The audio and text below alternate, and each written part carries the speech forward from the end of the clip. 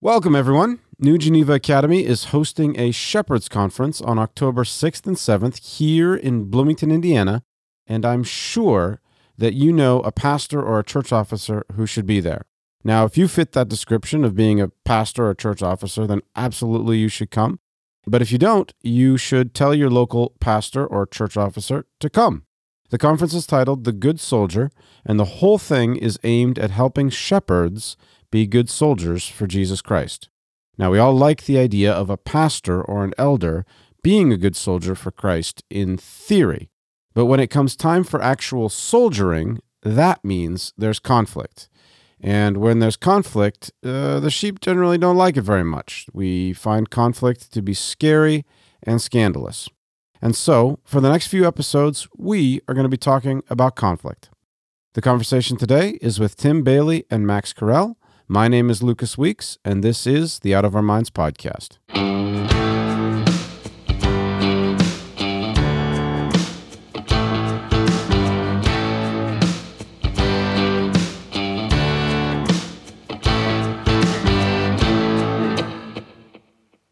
What would you say is the difference between being pugnacious and being a good soldier? I should say that in Scripture, in 1 Timothy and then also in Titus, it says that overseers, elders, are not to be pugnacious. Now, what does it mean to be pugnacious?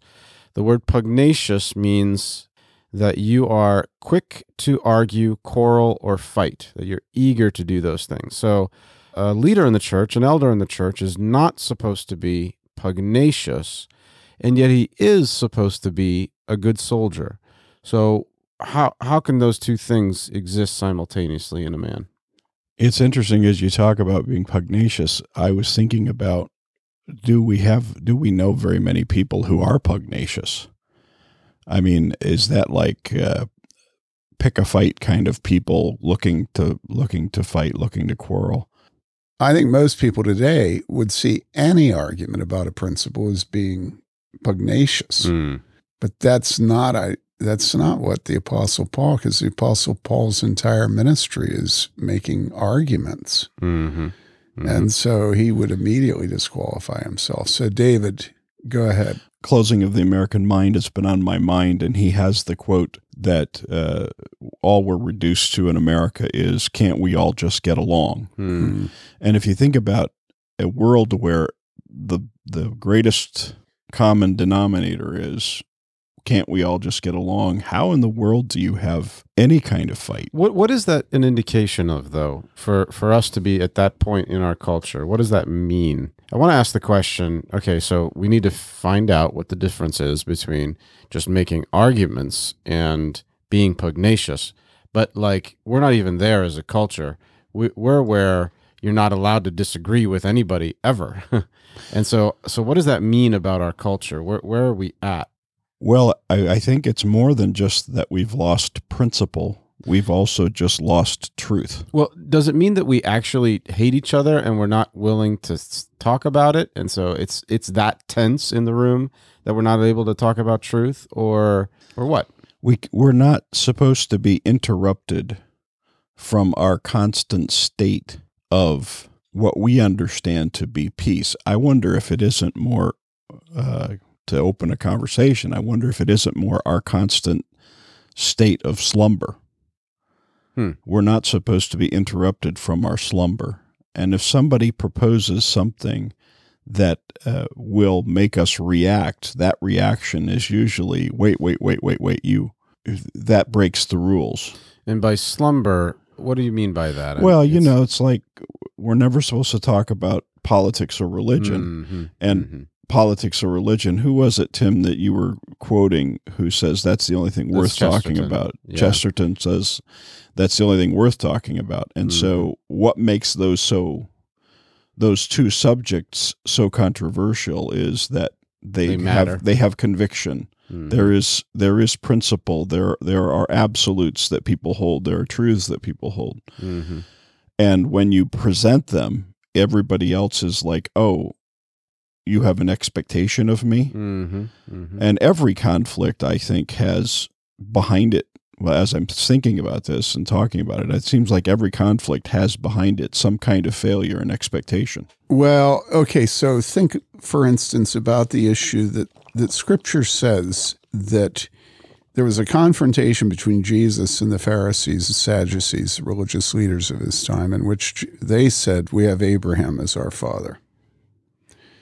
And he said, no, your father isn't Abraham, your father is the devil, and you do his works. Yeah. Okay, well, that's conflict. Oh, yeah.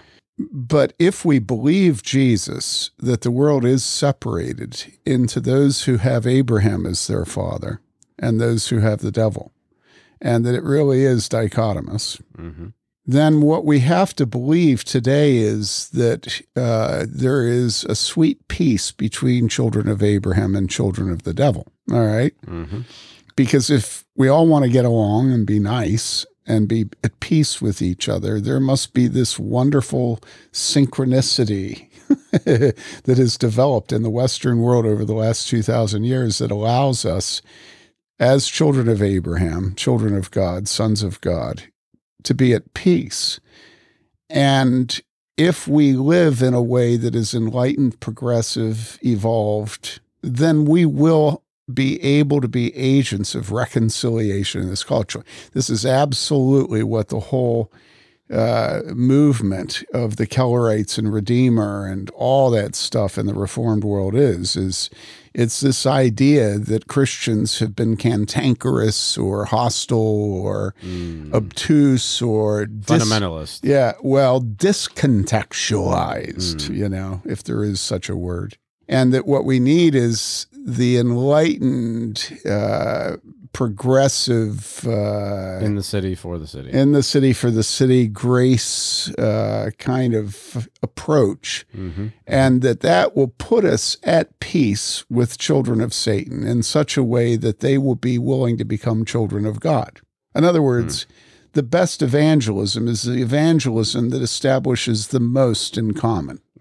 Friendship. And is perceived to be ironic.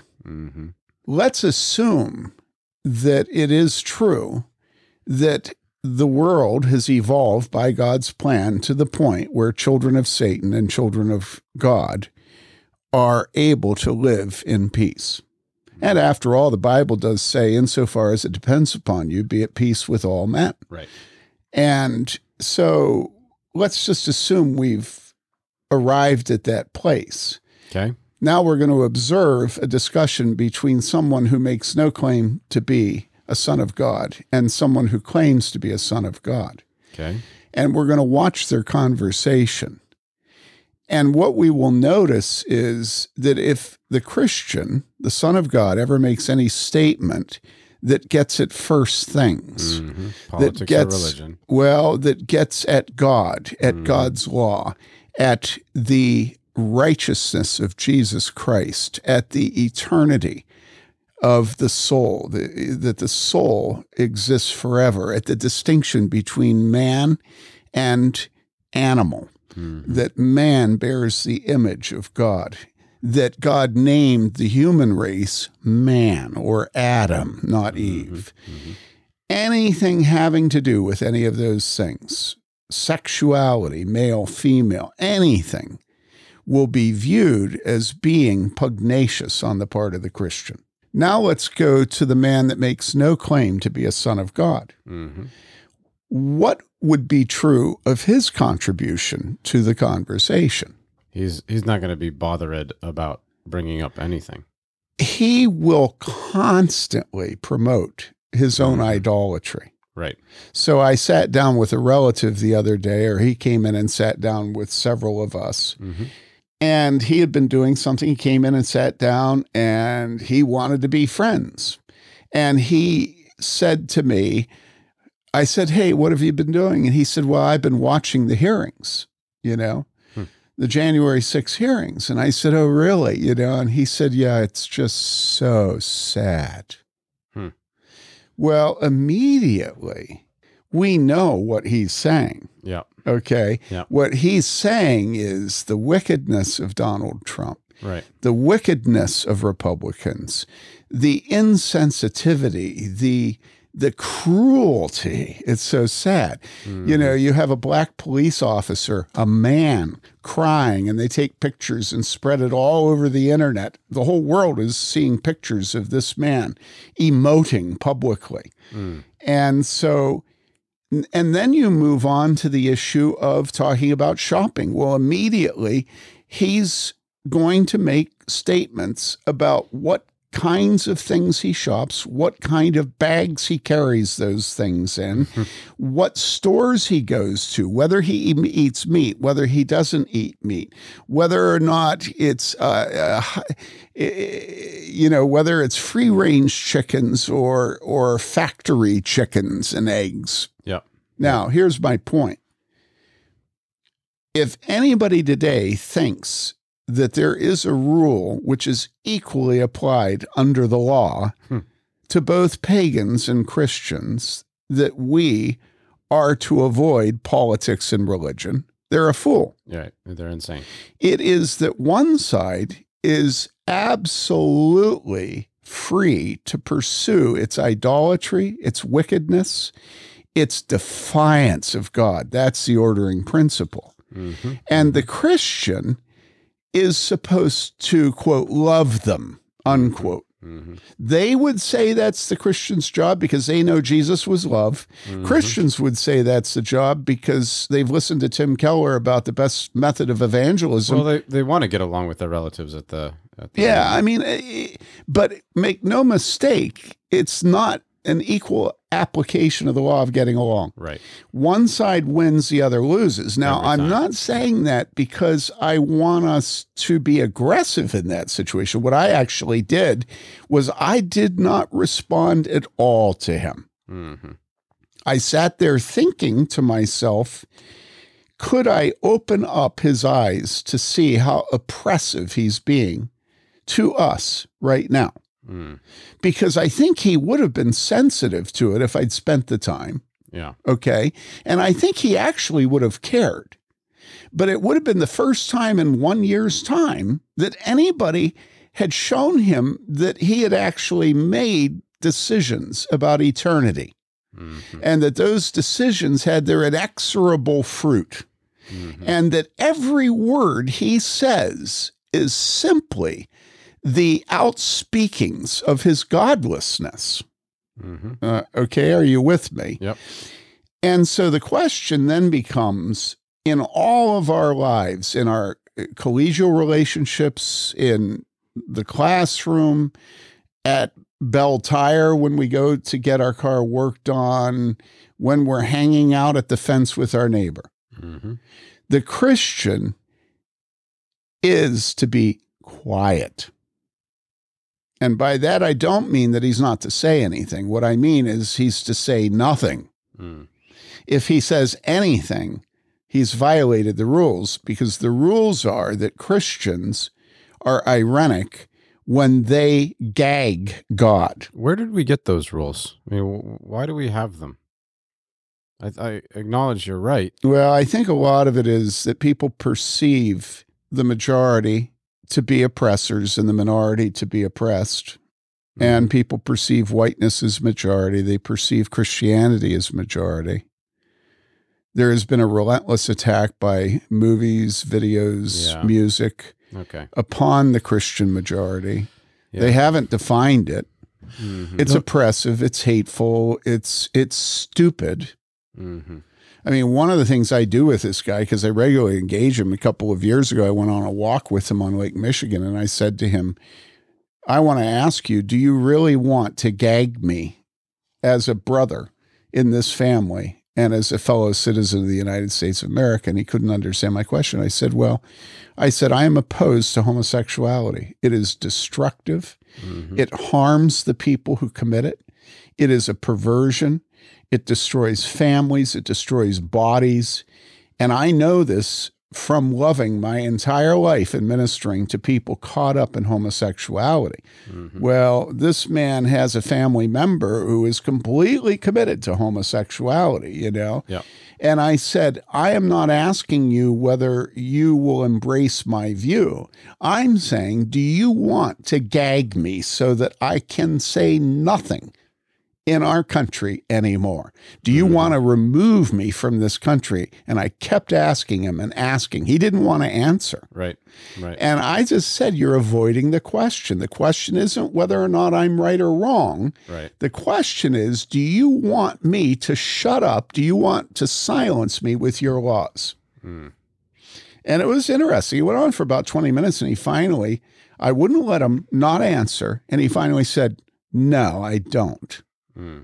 I didn't then open up to him the consequences of that, which none of them he'll like. Right. And so I don't know. David, you want to say something? Well, I was thinking about Lucas' question about where did it come from? And of course, we think about ourselves and the time we live in as being different than past times, and that we have it harder or more difficult than other people have had it. And where did this come from in other times? Well, if you think about God's people in the New Testament, they were also gagged. Even the disciples didn't want Jesus to say things. And then there were lots of people that were angry that he was saying things, and there are lots of people who were thinking about what his words would bring on the Jews, God's people. That's right. Yeah. And so today we have the same reality existing. Well, what would we call the Jews of Jesus' day who were saying, don't bring your teachings onto us? That would be the half Christians or the worldly Christians or the evangelicals. I mean, the Christians who say who literally look at it and they just want to have comfort. Well, we want to have comfort, and we want to have our grace. We want to have our good grace, and we want to have comfort. And so we want to make sure that our brothers and sisters, I was thinking as you were talking about the exchange with your relative, does he make profession of faith or not? No. Okay, but how many? Well, yes, he does. And I could describe his faith to you. It's very, very oppressive. yes, it is the faith of every woke. media elite. It's the woke It faith. is absolutely conceited and arrogant and democratic and enlightened and progressive and oppressive. And there's not a thought in his brain that he is anything other than God's gift to the world with his commitments. So that is his religion. And it oozes out of him every chance he gets, not because he's aggressive, but because he is a perfect representation of the idolatry and hatred of God and of his law of our entire world today. Well, I was thinking about more specifically people who profess faith in God and yet would still want to say the same things to you, who profess to be Christians, who still want you to shut up about homosexuality and Right. shut up about all these other things, because a lot of them might have the same real belief system that this man has, but also a lot of them may not. But they may not have thought about the implications of what they're saying when they say, "Don't talk about that. We don't want to talk about that." They don't want to talk about truth. Well, right. And, I've also been thinking about the kind of person who would maybe agree with us on questions of like saying that homosexuality is a sin and being opposed to homosexual marriage, but they would say things like the way you talk about it or the way you go about it is what's causing the problem. Well, but that makes me think of Keller again. And when Yeah. he was talking about that, I was trying to think, what is the right way to describe this? We used to talk about building postmodern bridges to get the postmoderns to cross and stop being what they were as postmoderns. But it's worse than that today. It's almost like we're having, like the people used to have parties and they would show movies, and then they would be evangelistic movie nights where they would bring their friends over. But it's like we're having like evangelistic porn nights. Is kind of how it's gotten to. It's where we bring people. It is that bad. Yeah. It is so far from faith, and it is so toward worldliness and godlessness and rejection of God that it's just like crazy. So we were in the kitchen, and my brother-in-law, Mark, who just retired from being CEO at Tyndale House, he said to me that he had recently been impressed with the fact that my dad's book, Winter Flight, was prescient. Okay. And Mark and I have had tension throughout our lives, as his father and my father had tension, actually. It's a second generation thing. It's not overt with Mark and me. It wasn't overt with Dad and Ken. But the thing that the thing that my dad taught me is that things are not getting better. Mm-hmm.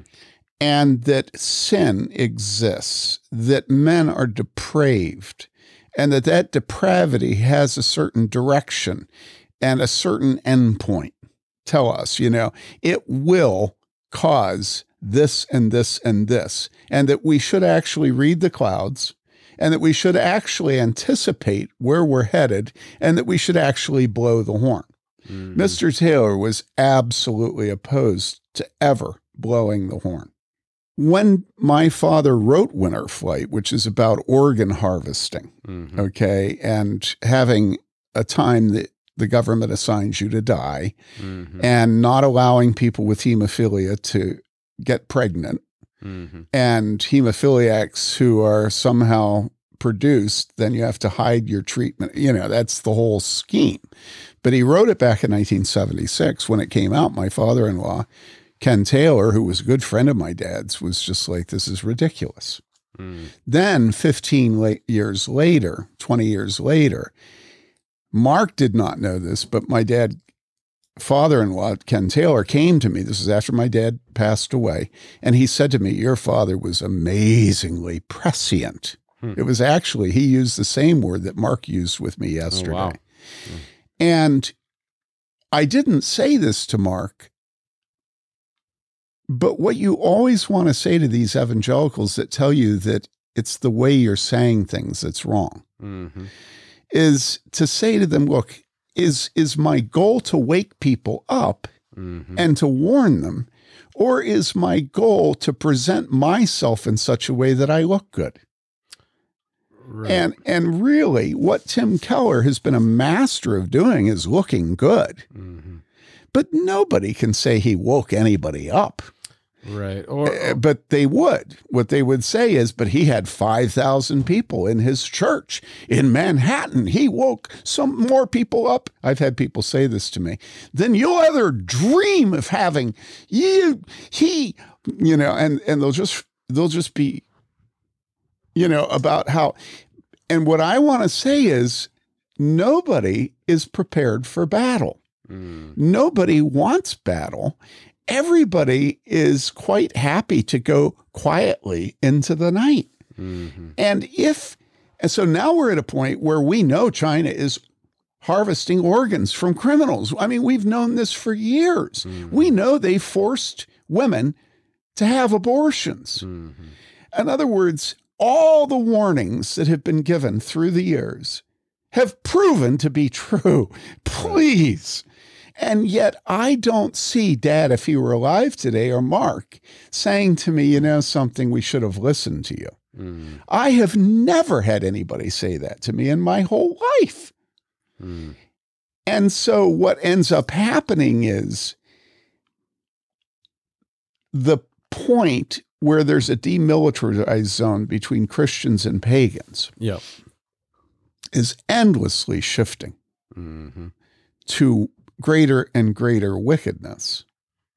And anybody who observes that demilitarized zone and warns what's coming, points it out, is the aggressor, the pugnacious one, the sinner. And anybody who blurs it over and like rips open the pillow and shakes all the feathers in the air so you can't see what you're doing, they're a paragon of virtue. So the real issue with Tim Keller is the Apostle Paul, when he went in the Areopagus, sharpened the scalpel as sharp as it could get to address them. He used their poet. He used their pride. He said ignorance. In the past, God's overlooked such ignorance. Now he demands that all people everywhere repent. Tim Keller uses the same gift set, I think, that the Apostle Paul had. Tim Keller's gifts are mind-boggling. Of rhetoric, of sensitivity, of cultural awareness, but he uses it to dull the scalpel of the Word of God. He's always dulling.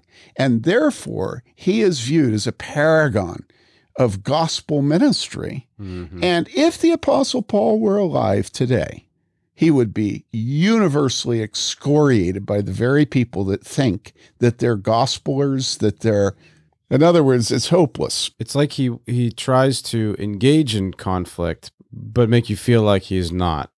If you can even say that he's engaging in conflict. I mean, I guess I've never listened to a Tim Keller sermon, but I mean, there has to be something. There has to be some tension. Otherwise, it'd be so boring. Well, the tension is, I have a friend who, so he's been at Redeemer. He's not there anymore, but he was there over a decade. One night he called me up and he said, you know something? He said, all the sins that Tim Keller speaks of are psychological. Okay. And he said he has no doctrine of God. Mm-hmm. And this is an astute man. And I think that is a perfect description of what happens when you're avoiding conflict. And Tim Keller will tell... What does happen when you're avoiding conflict? Well, everything is psychological, sociological. Everything is me and you and us. Mm-hmm. It's never God. Yeah. Yep. And it's never Satan. So even with hell, what Tim will do is Tim will say hell is what you choose. Mm-hmm. You know, it won't be founded in the character of God, mm-hmm. right? Yeah. Although he would say it is. And so my point is, everything today is relational. At the very beginning, you talked about how Bloom is saying, can't we all get along? And so we're talking about, nobody wants to argue anymore. But that's not actually true. Everybody is arguing who is a liberal. Mm. Everybody who isn't a Christian is arguing all the time. Everybody is enforcing their law on you, even down to the fact that you can't go through a cashier line in a supermarket without being asked that moral question, paper or plastic. Right. Okay? And make no mistake about it, there's a right and wrong choice in every tiniest part of our existence. This is why family reunions are so difficult, because eating is a political statement. Food is a political statement. Cars are a political statement.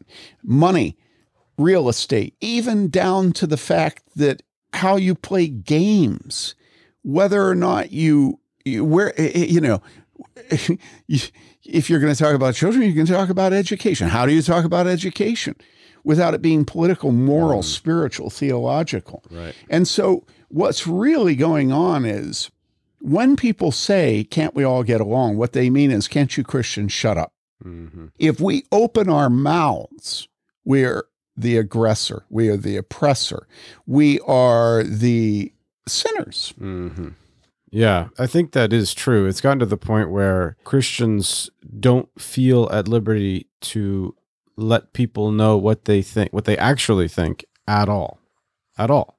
And so what we're trying to do in our, in our churches is just get people to talk to their neighbor and actually let them know what they think, whether neighbor or friend or coworker. Yeah, but okay, remember, it's not even that good, because the fact is, if a pastor preaches a sermon which is engaged with the real world we live in, he is looked at as if he's a monster. Okay. And so it's not just stopping at the boundaries of the church. It is completely in the sanctuary. Okay. Yeah. I think you're exactly right, but I want to wait till we get into the church here in just a second. I'd like to go back to a question that I asked at the beginning. What's the difference? So we've talked about... Okay, can I answer that? Yeah. The difference is... Just again, what's the difference between being pugnacious and being a good soldier? Yeah, the difference is that a pugnacious man is concerned about himself. Mm. And it's obvious. If there's the slightest disagreement with him, the slightest insult offered, even a perceived insult, he is punching back. He's attacking you. He's insulting you. He's questioning your virtue. And so a pugnacious man is never focused on God and his truth. Even when he does focus on abortion, on homosexuality, you feel in the air that it's all about him. It's not about God. Well, that's very difficult to tease out, because as I think we mentioned in a previous conversation, We always have justifications, Yeah, but okay, let's take pastoral counseling. You get into a situation in counseling where all of a sudden there's tension in the air. Yeah, okay. We've all had this happen.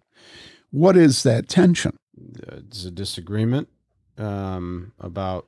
Yeah, but you disagree all the time in talk. Yeah, okay. But tension. Well, the tension is a power play. It's a power struggle. And all of a sudden in that relationship, there are egos involved and bordering on hostility. And you feel it. It's not that anybody said, you're an idiot. Nobody has insulted anybody, but all of a sudden there's tension. It's like all of a sudden there's a rope and two sides are being pulled in opposite directions. Okay. And you recognize that in counseling and you try to defuse it. You say something like, I'm sorry, I can sense tension here now. And you asked to meet with me. And so I want to serve you. Okay. Well, the minute you say that, it destroys the tension.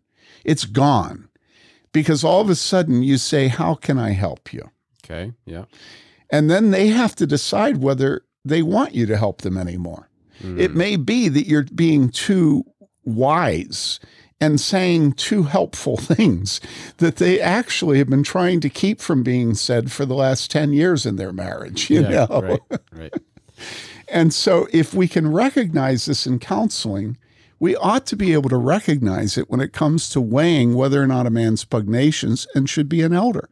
Everybody should have experiences of talking to him where something was said that they thought, well, I wonder how he'll take that. And he took it with equanimity. That's the absence of pugnacity. Okay. But if pugnacity is present, he's going to go, and you're going to go, what? And he's going to say, and you're going to think about it. And you're going to think, oh, did you think I meant such and such? And he'll say, well, that's what you said, and you go, no, I didn't mean that. Now, one time is understandable, but probably if it's a pugnacious man, you'll have a bunch of elders in the room nodding their heads up and down when they discuss a potential candidate. And they'll all have had the experience of that man making it a personal issue when they didn't intend it personally, or making a mountain out of a molehill. That this dude grew up in a home where his father sat on him. Every time he had an opinion from the time he was little, his father sat on him. And so he is loaded for bear for any other man that's going to sit on him. He learned his lesson, and he is not going to let any man sit on him. In other words, undoubtedly, he's been oppressed as a child. And so he's learned he better fight for himself because ain't nobody else going to create a space in this wide world for him. So I'm not trying to be just brutal about the nature of pugnacity in a man. But I don't want to allow you off the hook to just say, well, it's hard to make judgments. And, are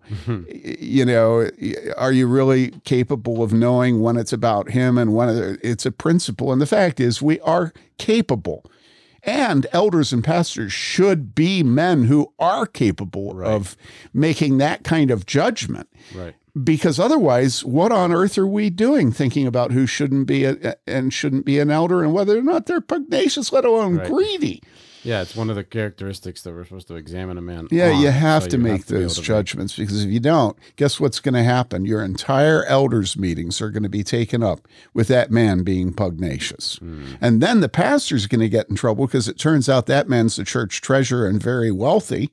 And he's going to have to discipline that man. And then you got real problems because the treasurer and the richest man in the church is going to leave the church because he got on the elders board. He's pugnacious and it had to be pointed out all the time. Problems. Yeah. Now, I want to say something about that. Okay. When you first asked your question, what I think is that nobody recognizes that we don't live in heaven. We aren't enlightened. We aren't progressive. We haven't evolved. We are a product of the fall. And there is nothing but relentless conflict everywhere, all the time, between everyone. So that's my premise. My premise is we're absolute idiots thinking that we can even have peace. I remember Bob Dylan saying in an interview back in about 1976, he said, this guy kept talking to him, well, Bob, don't you think that we should be pursuing peace? Went on and on and on, and Dylan kept deflecting the questions as only Dylan will do. And then finally Dylan got irritated with him, and he said, listen, he says, you want to talk about peace? He says, here's your peace. He says, peace is the moment when you stop to reload your rifle. That's the only peace there will ever be in this world. Wow. And I really do believe that if we have our eyes open by Scripture, and we believe what Scripture teaches, there's absolutely no peace in the world. Now, I don't mean that there aren't times of peace versus war, comparatively speaking. Okay. But even if you take a time of peace as opposed to war in a nation, yeah, okay, you're having to engage in conflict constantly to maintain that peace. And what I would really argue is, so years ago, I used to be a pacifist. I won't go through the whole story. We've probably already told it somewhere online anyhow. But I remember Chuck Colson saying at a conference in Wheaton in Edmund Chapel, I remember him saying, the man who believes in just war is the man who believes that life is worth killing and dying for. And I say, if we really do believe in peace and we really do love it, we will be likely the man that is involved in more conflict than any other man. Okay, why? Because we're going to be able to see the conflict that is there that needs to be dealt with. Go ahead. Well, to prevent oppression, conflict, to prevent what's just going to keep building and building and building. We see it happening right now in the cities. Right. So what are we going to do? We're going to stop the men who were saying no from being able to say no. And what happens? The cities, what are you talking about? Well, the big Black cities where they've defunded the police and they're not letting them work. And so crimes are just skyrocketing in the cities. And so what? Nobody's there saying no. Nobody's there engaging in conflict to keep from being conflict. And so now we don't have conflict with a small c, and rather we have conflict with a capital C. Right. In large font. Years ago, Tim, you said your impression of Rwanda was that everyone just told lies to each other until one morning they decided to wake up and stop telling lies and start killing each other. And you do get that feeling in our country as well, that we're not willing to engage in the lowercase c conflict. And so, yeah, we're headed for much bigger conflicts because we're not willing to do that. It's been very helpful to me for years now. And in the book, Elders Reformed, I write about the importance of recognizing that Jethro went to his son-in-law, Moses, and said, you cannot do what you're doing because you will destroy yourself and you will remove leadership from the people. You have to get help. And so they appointed, and he was sitting all day, every day, adjudicating the conflict of God's people. God's people. Yeah. And so they appointed 10 for every 100, 100 for every 1,000, and then supervisors of those. And only the tough cases were brought to Moses. If you multiply that out into a church, say, of 500, that means that there are, 10 for every 100? So that means there are 50 people in a church of 500, men, not women, men, because men are the ones to make judgments in the church and exercise discipline. And their job is what? Well, their job is adjudicating conflict. And I don't think anybody thinks in terms of elders as adjudicating conflict, right, being peacemakers. I don't think anybody thinks that way. I think they think that elders are guys that make sure that people are giving enough money. Right.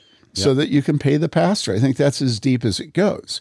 Well, once you restore the thinking of that being the necessity with the people of God, 1 for every 10, that changes your whole approach to life and leadership. and authority and government and structures.